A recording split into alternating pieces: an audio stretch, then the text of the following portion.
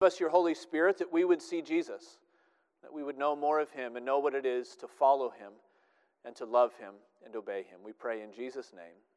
Amen. Hear now God's word, Luke chapter 20, beginning in verse 41.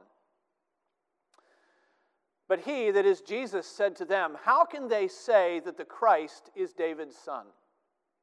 For David himself says in the book of Psalms, 'The Lord said to my Lord, sit at my right hand until I make your enemies your footstool.' David thus calls him Lord, so how is he his son?" And in the hearing of all the people, he said to his disciples, "Beware of the scribes, who like to walk around in long robes and love greetings in the marketplaces and the best seats in the synagogues and the places of honor at feasts, who devour widows' houses and for a pretense make long prayers. They will receive the greater condemnation." Jesus looked up and saw the rich putting their gifts into the offering box, and he saw a poor widow put in 2 small copper coins. And he said, "Truly, I tell you, this poor widow has put in more than all of them. For they all contributed out of their abundance, but she out of her poverty has put in all she had to live on." Thus far, the reading of God's holy and inerrant word. May he bless it as we study together today. You're aware that there are some people who believe anything they see on the internet. Enter into that space and into that gullibility, fakeavacation.com. Fakeavacation.com is sadly an actual website which offers what appears to be an actual service. The service they offer is that of providing customers with photoshopped images of vacations they never actually took. The process is pretty straightforward. You take some pictures of yourself. You might want to put on your vacation clothes first, and then you send those pictures in to the service. You pick your vacation destination of your dreams, and then for the low, low price of $30, they superimpose your picture in front of the popular landmarks. They'll put you in your swimming trunks on a white sand beach somewhere. Presumably, the pictures are intended to help people project a better image on social media. The company tagline on the website says they offer to help you make your friends envious of where you were and have them thinking of being where you are. And to that end, the service comes with tips on how to take those pictures to make them look more realistic. And it also comes with some local facts about the place you didn't go so that you can sell your story about being there. Now, as I was, we'll call it researching, checking out this website, and as I was looking at some of the sample pictures that they offer to their clients, I couldn't help but think that maybe I was the one who was being fooled. Maybe the website itself is a hoax, and there's somebody sitting behind a server somewhere just chuckling to himself that there are people foolish enough to think that there is a market for fake vacation photos. And the moral of the story, I think, is that it's hard to tell sometimes. It's hard to know if what I'm seeing is the real thing or if there's something more behind the scenes. And this is the challenge for us in spiritual terms. This is the challenge for us in Luke's gospel in this passage. It's a challenge to realize that often when it comes to spiritual realities, there's more going on than what we can see with our eyes. There are hypocrites in the church who often appear as faithful guides for God's people. There are generous, gracious, sacrificial givers in the church who from the outside appear as pretty insignificant by the world's standards. And even Jesus, there's more to him than human eyes could see in his ministry.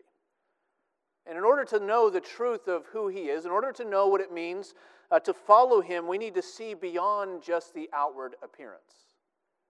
Now, when it comes to Jesus, this means that we need to see that the Messiah is more than an earthly king.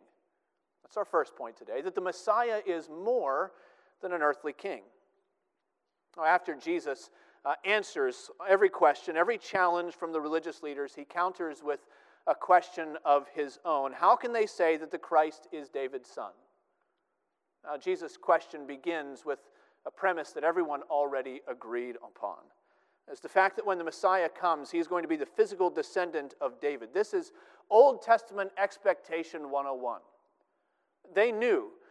You could find it in the Psalms, you could find it in the prophets, you could find it all throughout the history of God's work with his people. They knew of all the things that they should be looking for in the Messiah, the one who would deliver them. They were looking for a descendant of David. They were waiting for that dry stump of Jesse to shoot forth a new shoot.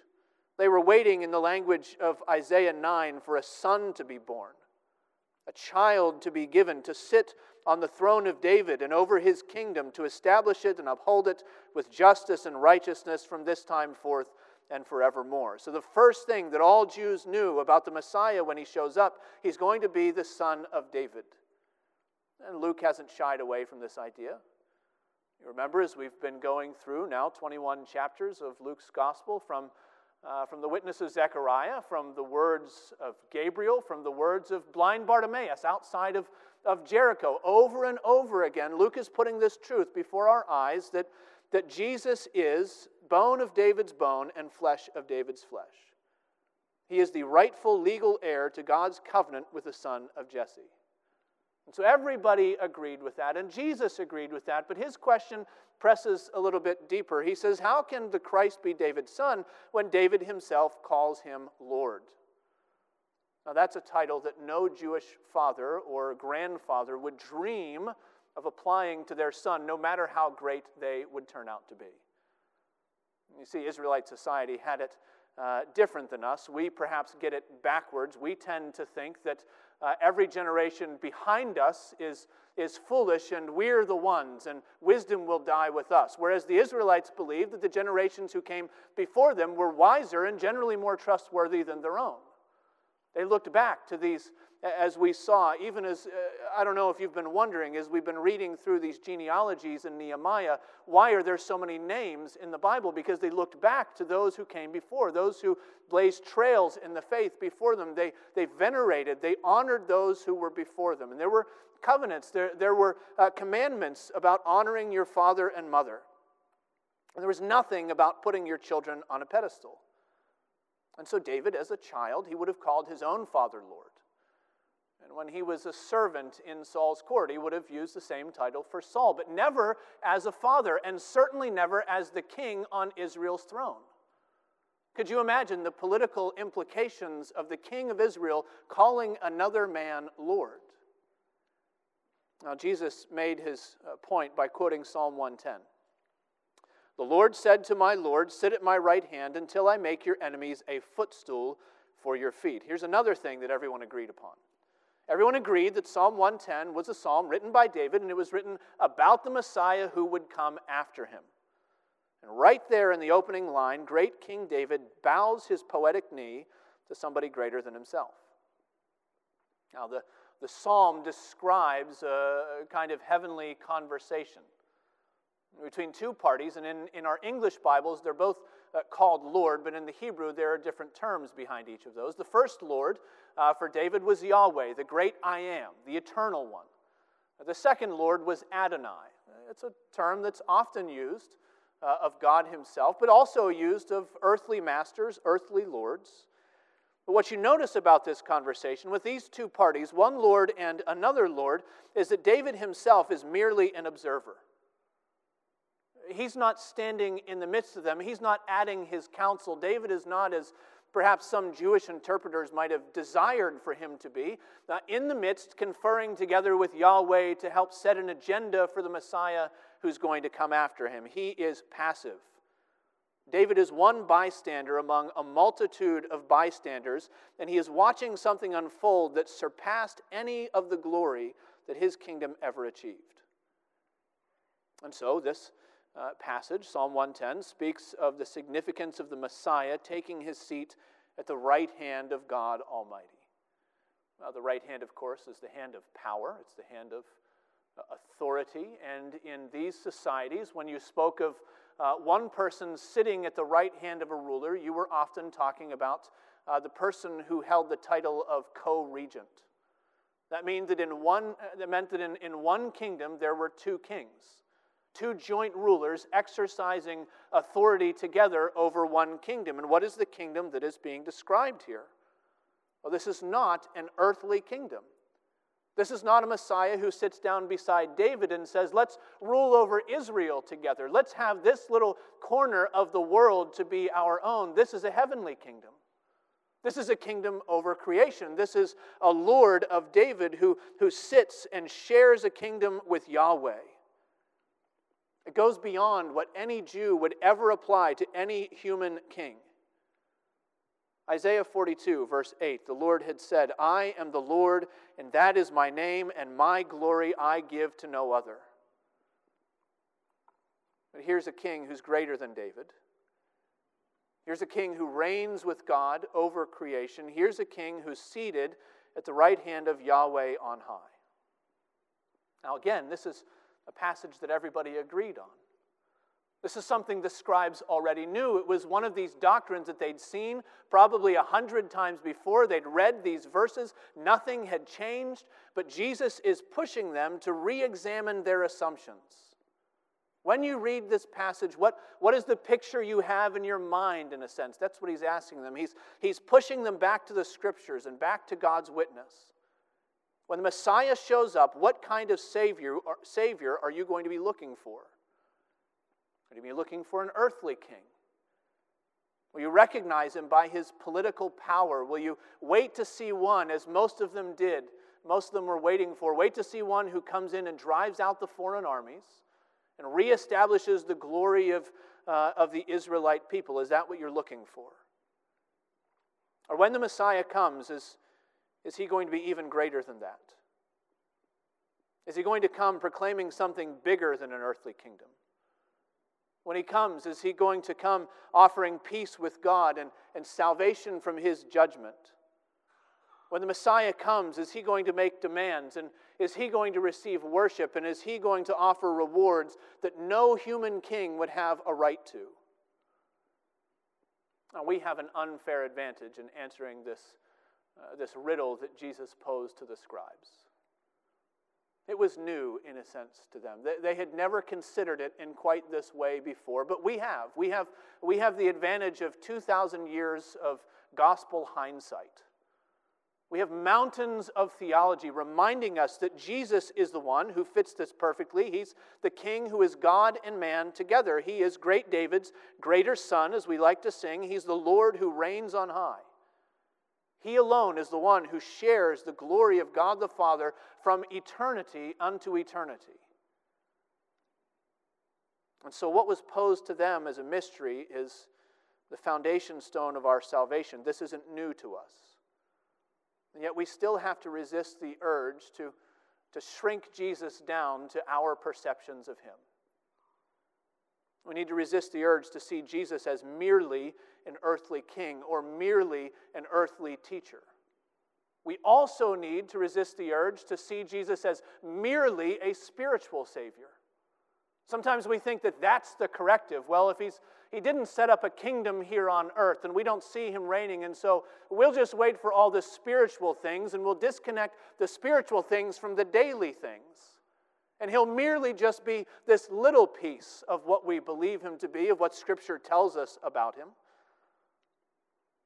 And so if Jesus is someone who relieves your feelings of guilt but doesn't make demands on your daily living, you haven't really understood who he is. If Jesus is merely a teacher of earthly wisdom, if he is merely a helpful friend that you can speak with when you feel lonely, if Jesus is merely an idea that you hold on to for your eternal future and not someone that you walk with in the present, you haven't really seen who he is. And so these first verses are a challenge for us to dig deeper. The Messiah is more than an earthly king.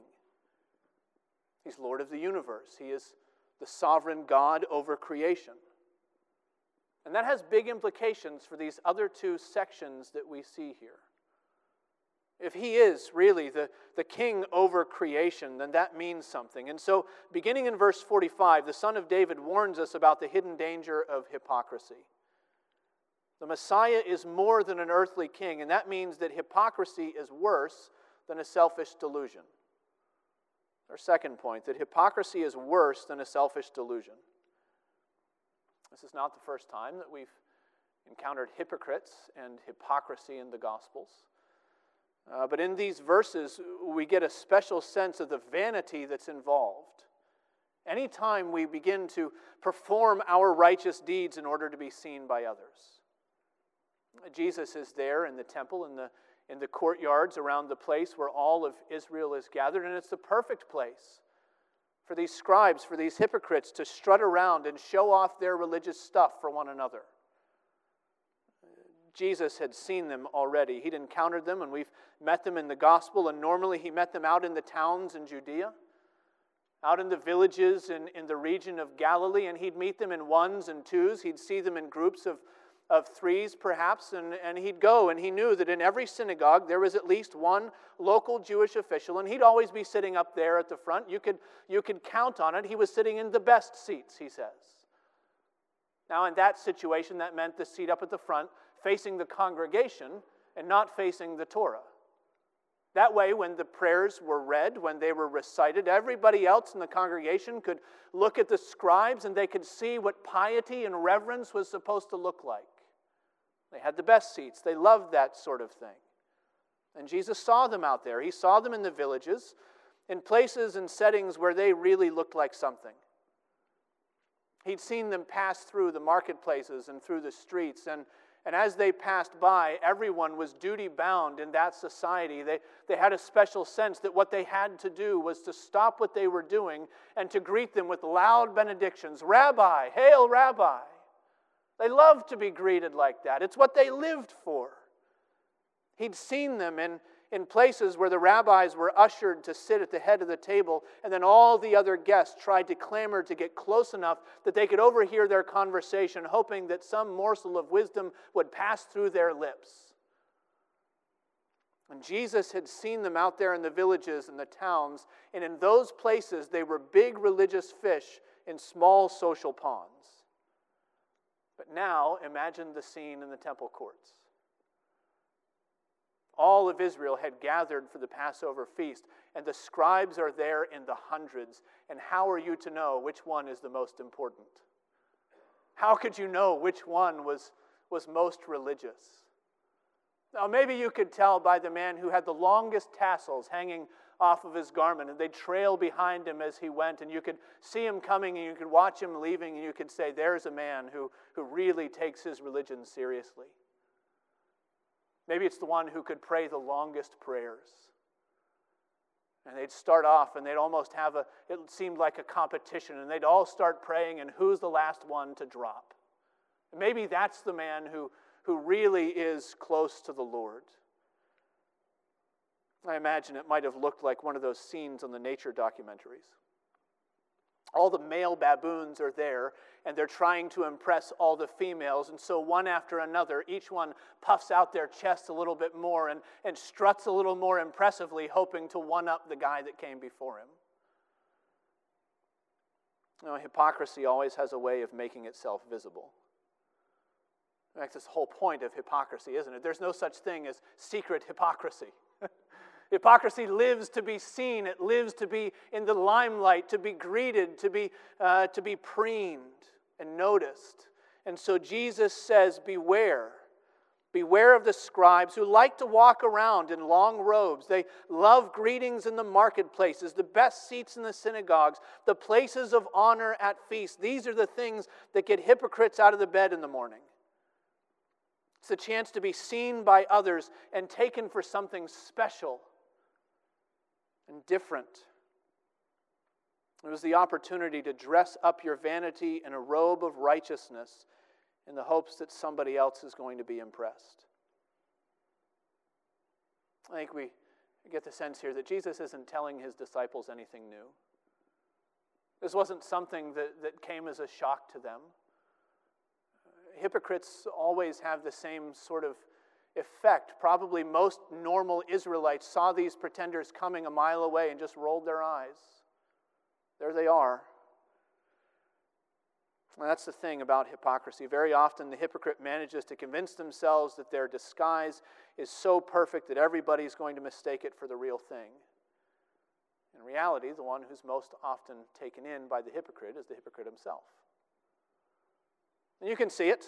It's still there today. You can flip through the cable channels on Sunday morning, and there are the porcelain smile pastors in their perfectly tailored suits. And the audience for that thing is dwindling.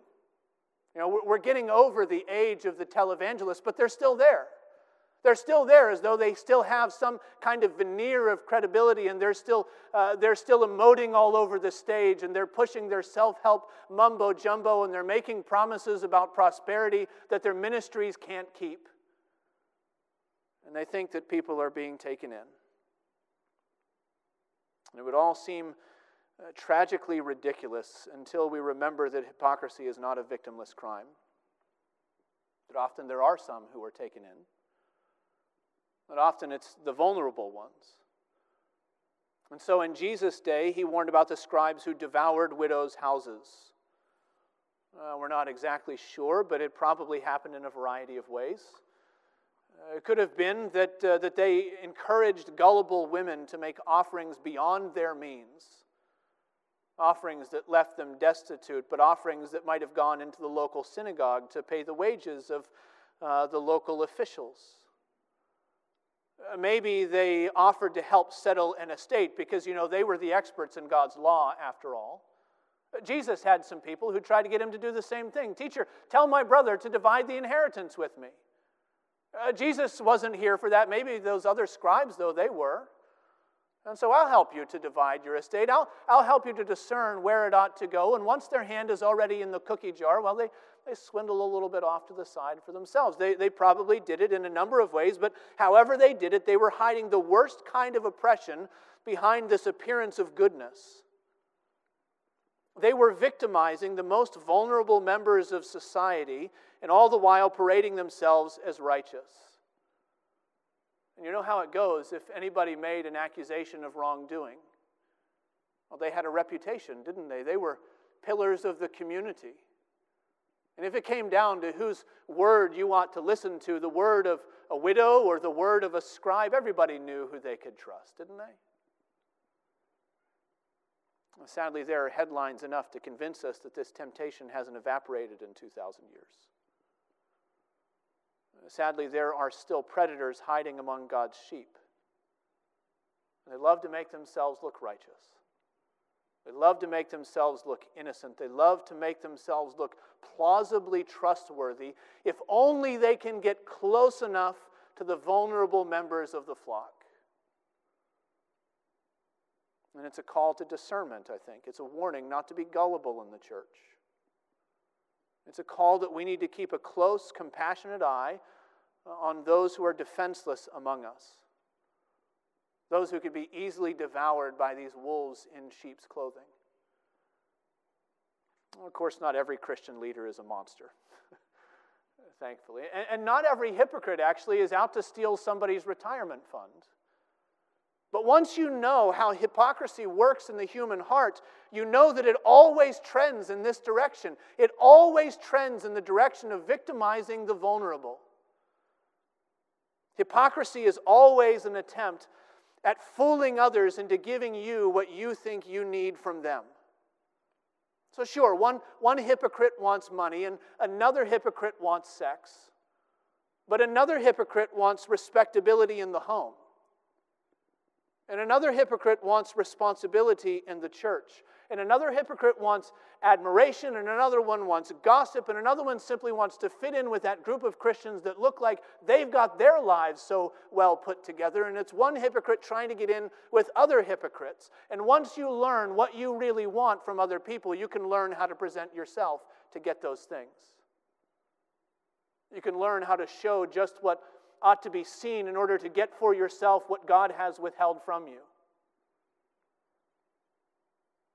And this is how hypocrisy works. That's the direction that it trends, and in the end it leads to destruction. Beware the scribes, said Jesus, because they will receive the greater condemnation. In other words, hypocrisy is worse than mere selfish delusion. It carries punishment with it. It opens the hypocrite to the all-seeing righteousness of God's judgment.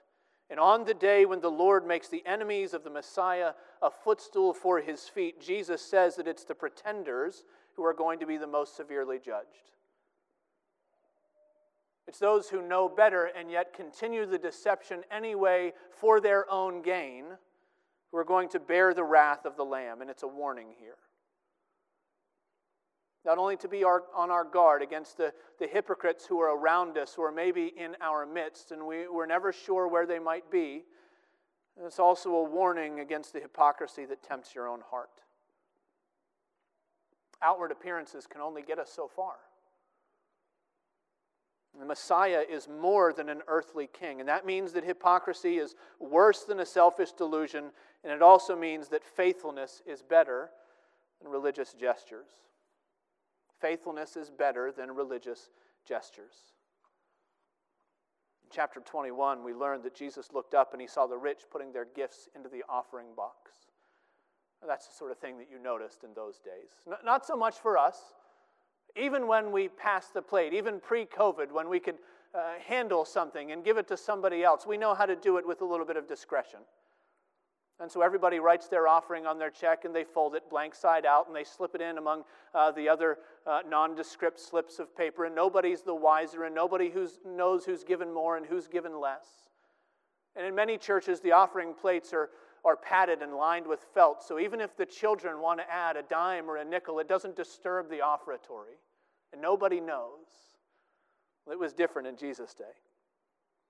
In Jesus' day, if you were going to give an offering at the temple, you would put it into one of 13 large collection boxes that were in the courtyards, and you would choose a different collection box depending on where you wanted your funds to go. So one box was set aside to provide what was needed for daily worship, for sacrifices, for showbread, all sorts of things. Another box was set aside for decorating the temple, building up the gold on the mercy seat, or the decorations, that vine that hung outside the entrance. Most of the boxes, more than half of them, were set aside for the help of the poor. But on each of the 13 boxes was a large brass spout. I don't have a better word for it than spout, but it was shaped like a trumpet. It was wide on the bottom, it was narrow at the top to keep greedy fingers out, but it was just big enough to accept coins. It was made of brass. And so making your offering was as easy as pouring your money into the opening, but there wasn't a whole lot of privacy there, not a whole lot of discretion. And when the really rich patrons came by and they put their extravagant gifts in there, the temple resonated with this satisfying clang of metal on metal. It sounded like somebody pulling a jackpot in Vegas. And everybody could see it, and Jesus could probably hear it from across the courtyard. It was the kind of thing that drew a lot of attention. Extravagant gifts always draw a lot of attention. We want to mark them, and we want to see them, and we want to remember them. And so the small Baptist church where I grew up as a child had stained glass windows along the outside of the worship space, and under each one was a plaque dedicating it to the memory of somebody I had never met. And we want to remember these things. We want to mark these extravagant gifts. And the same thing goes for the library at your alma mater, or for that nature preserve that was bequeathed to your town by somebody's rich estate centuries ago, and everybody's forgotten their name, but for the granite block that sits there to tell you that this came from so-and-so, and we want to see those things, and we're always impressed by those who give extravagantly. There in the temple, Jesus noticed something better. It says when the rich folk gave their large offerings, Jesus noticed a poor widow dropping 2 small copper pennies into the spout. They weren't much. In fact, they were laughably small compared to what others were giving, and probably when she dropped them in, they barely made a plink against the brass. But in the eyes of the Savior, it was a beautiful offering. It was this sacrifice of praise. Now, we should mention here that Jesus doesn't say anything negative in this passage about the people who were able to give larger offerings. He doesn't say that it's better to give a little than it is to give a lot. I suppose it might have become a form of hypocrisy for some people, but Jesus isn't comparing outward amounts. He's not just putting these in a spreadsheet. Jesus is making a comparison, not between good gifts and bad gifts, but between some who gave much and one who gave more. And the widow gave more than all of them, all together. She didn't give mathematically more, but she gave sacrificially more. And so verse 4 tells us that they all contribute out of their abundance, but she, out of her poverty, put in all she had to live on. Now, scholars wrap their minds around this. They wrap themselves in knots trying to figure out, how did Jesus know? How did he know that she was a widow? Where did he get the idea that these 2 copper coins were all that he had? But it's not a mystery. Jesus knew this woman's finances the same way he knew that Judas was going to betray him. The same way he knew that Samaritan woman would already worked through 5 failed marriages. She's spoiling for number 6. The Messiah is more than an earthly king. It's not a mystery how he knows these things. He's the Lord who sees beyond outward appearance. He's the one who sees what man does not. And the Lord knows this woman. He knows her accounts, and he knows her income, and he knows her heart of service to the Father. He knows the kind of faith this woman had to have in order to toss her 2 last pennies into the collection box. And he knew it wasn't a gift under compulsion. She wasn't like the scribes just trying to impress other people. It was a gift, committing herself and committing her future and committing all her earthly possessions to the service of the Lord. As we think back on some of the things that Christ has taught us in Luke's gospel, we realize that this is the kind of daily, normal, radical discipleship that Jesus has been pressing all of his followers toward. Here is a woman who put her hand to the plow and did not look back. Here's a woman, by God's grace, who renounced all that she had, even though she didn't have much. Here's a woman who gave all that she had, perhaps to help the poor, certainly to go to the work of the Lord. Here's a woman who was less concerned with what she could gain from other people than with what she was able to give to the Lord. I think Jesus is teaching us that kind of faithfulness is better than a whole mountain of grand outward religious gestures. Her sacrificial gift was heavier than all the buckets of gold that the rich dumped into those collection boxes. And it's an encouragement, I think. An encouragement to quiet and faithful service to the Lord. Wherever he's placed you, whatever earthly gifts he's put into your charge, the Savior notices the sacrifices that no one else sees. He sees every gift given. He hears every prayer prayed. He knows every faithful moment offered as a sacrifice for him. Well, the Messiah is more than an earthly king. And it has implications for us. It means that hypocrisy is worse than a delusion. It means that faithfulness is better than gestures. And faithfulness is what our Lord delights in. It's what he calls us to. And by the grace of his Spirit, it's what he produces in his people. Let's pray together. O Lord our God, we pray that you would make us faithful followers of you. Help us not to live by sight, but by faith. Help us to walk as you call us to. Help us to give ourselves and our possessions and our lives, our desires and our children into the service of your kingdom. Help us, O Lord, to be committed. Cleanse us from hypocrisy. Cleanse us from the desire to be seen as something we are not. Keep us, O Lord, clinging to you. Thank you for your salvation offered. Thank you that you are seated at the right hand of the Father on high, interceding for your faithful people. Make us, O Lord, to walk with you until that day when every one of your enemies, even death itself, becomes a footstool for your feet. We pray in Jesus' name. Amen.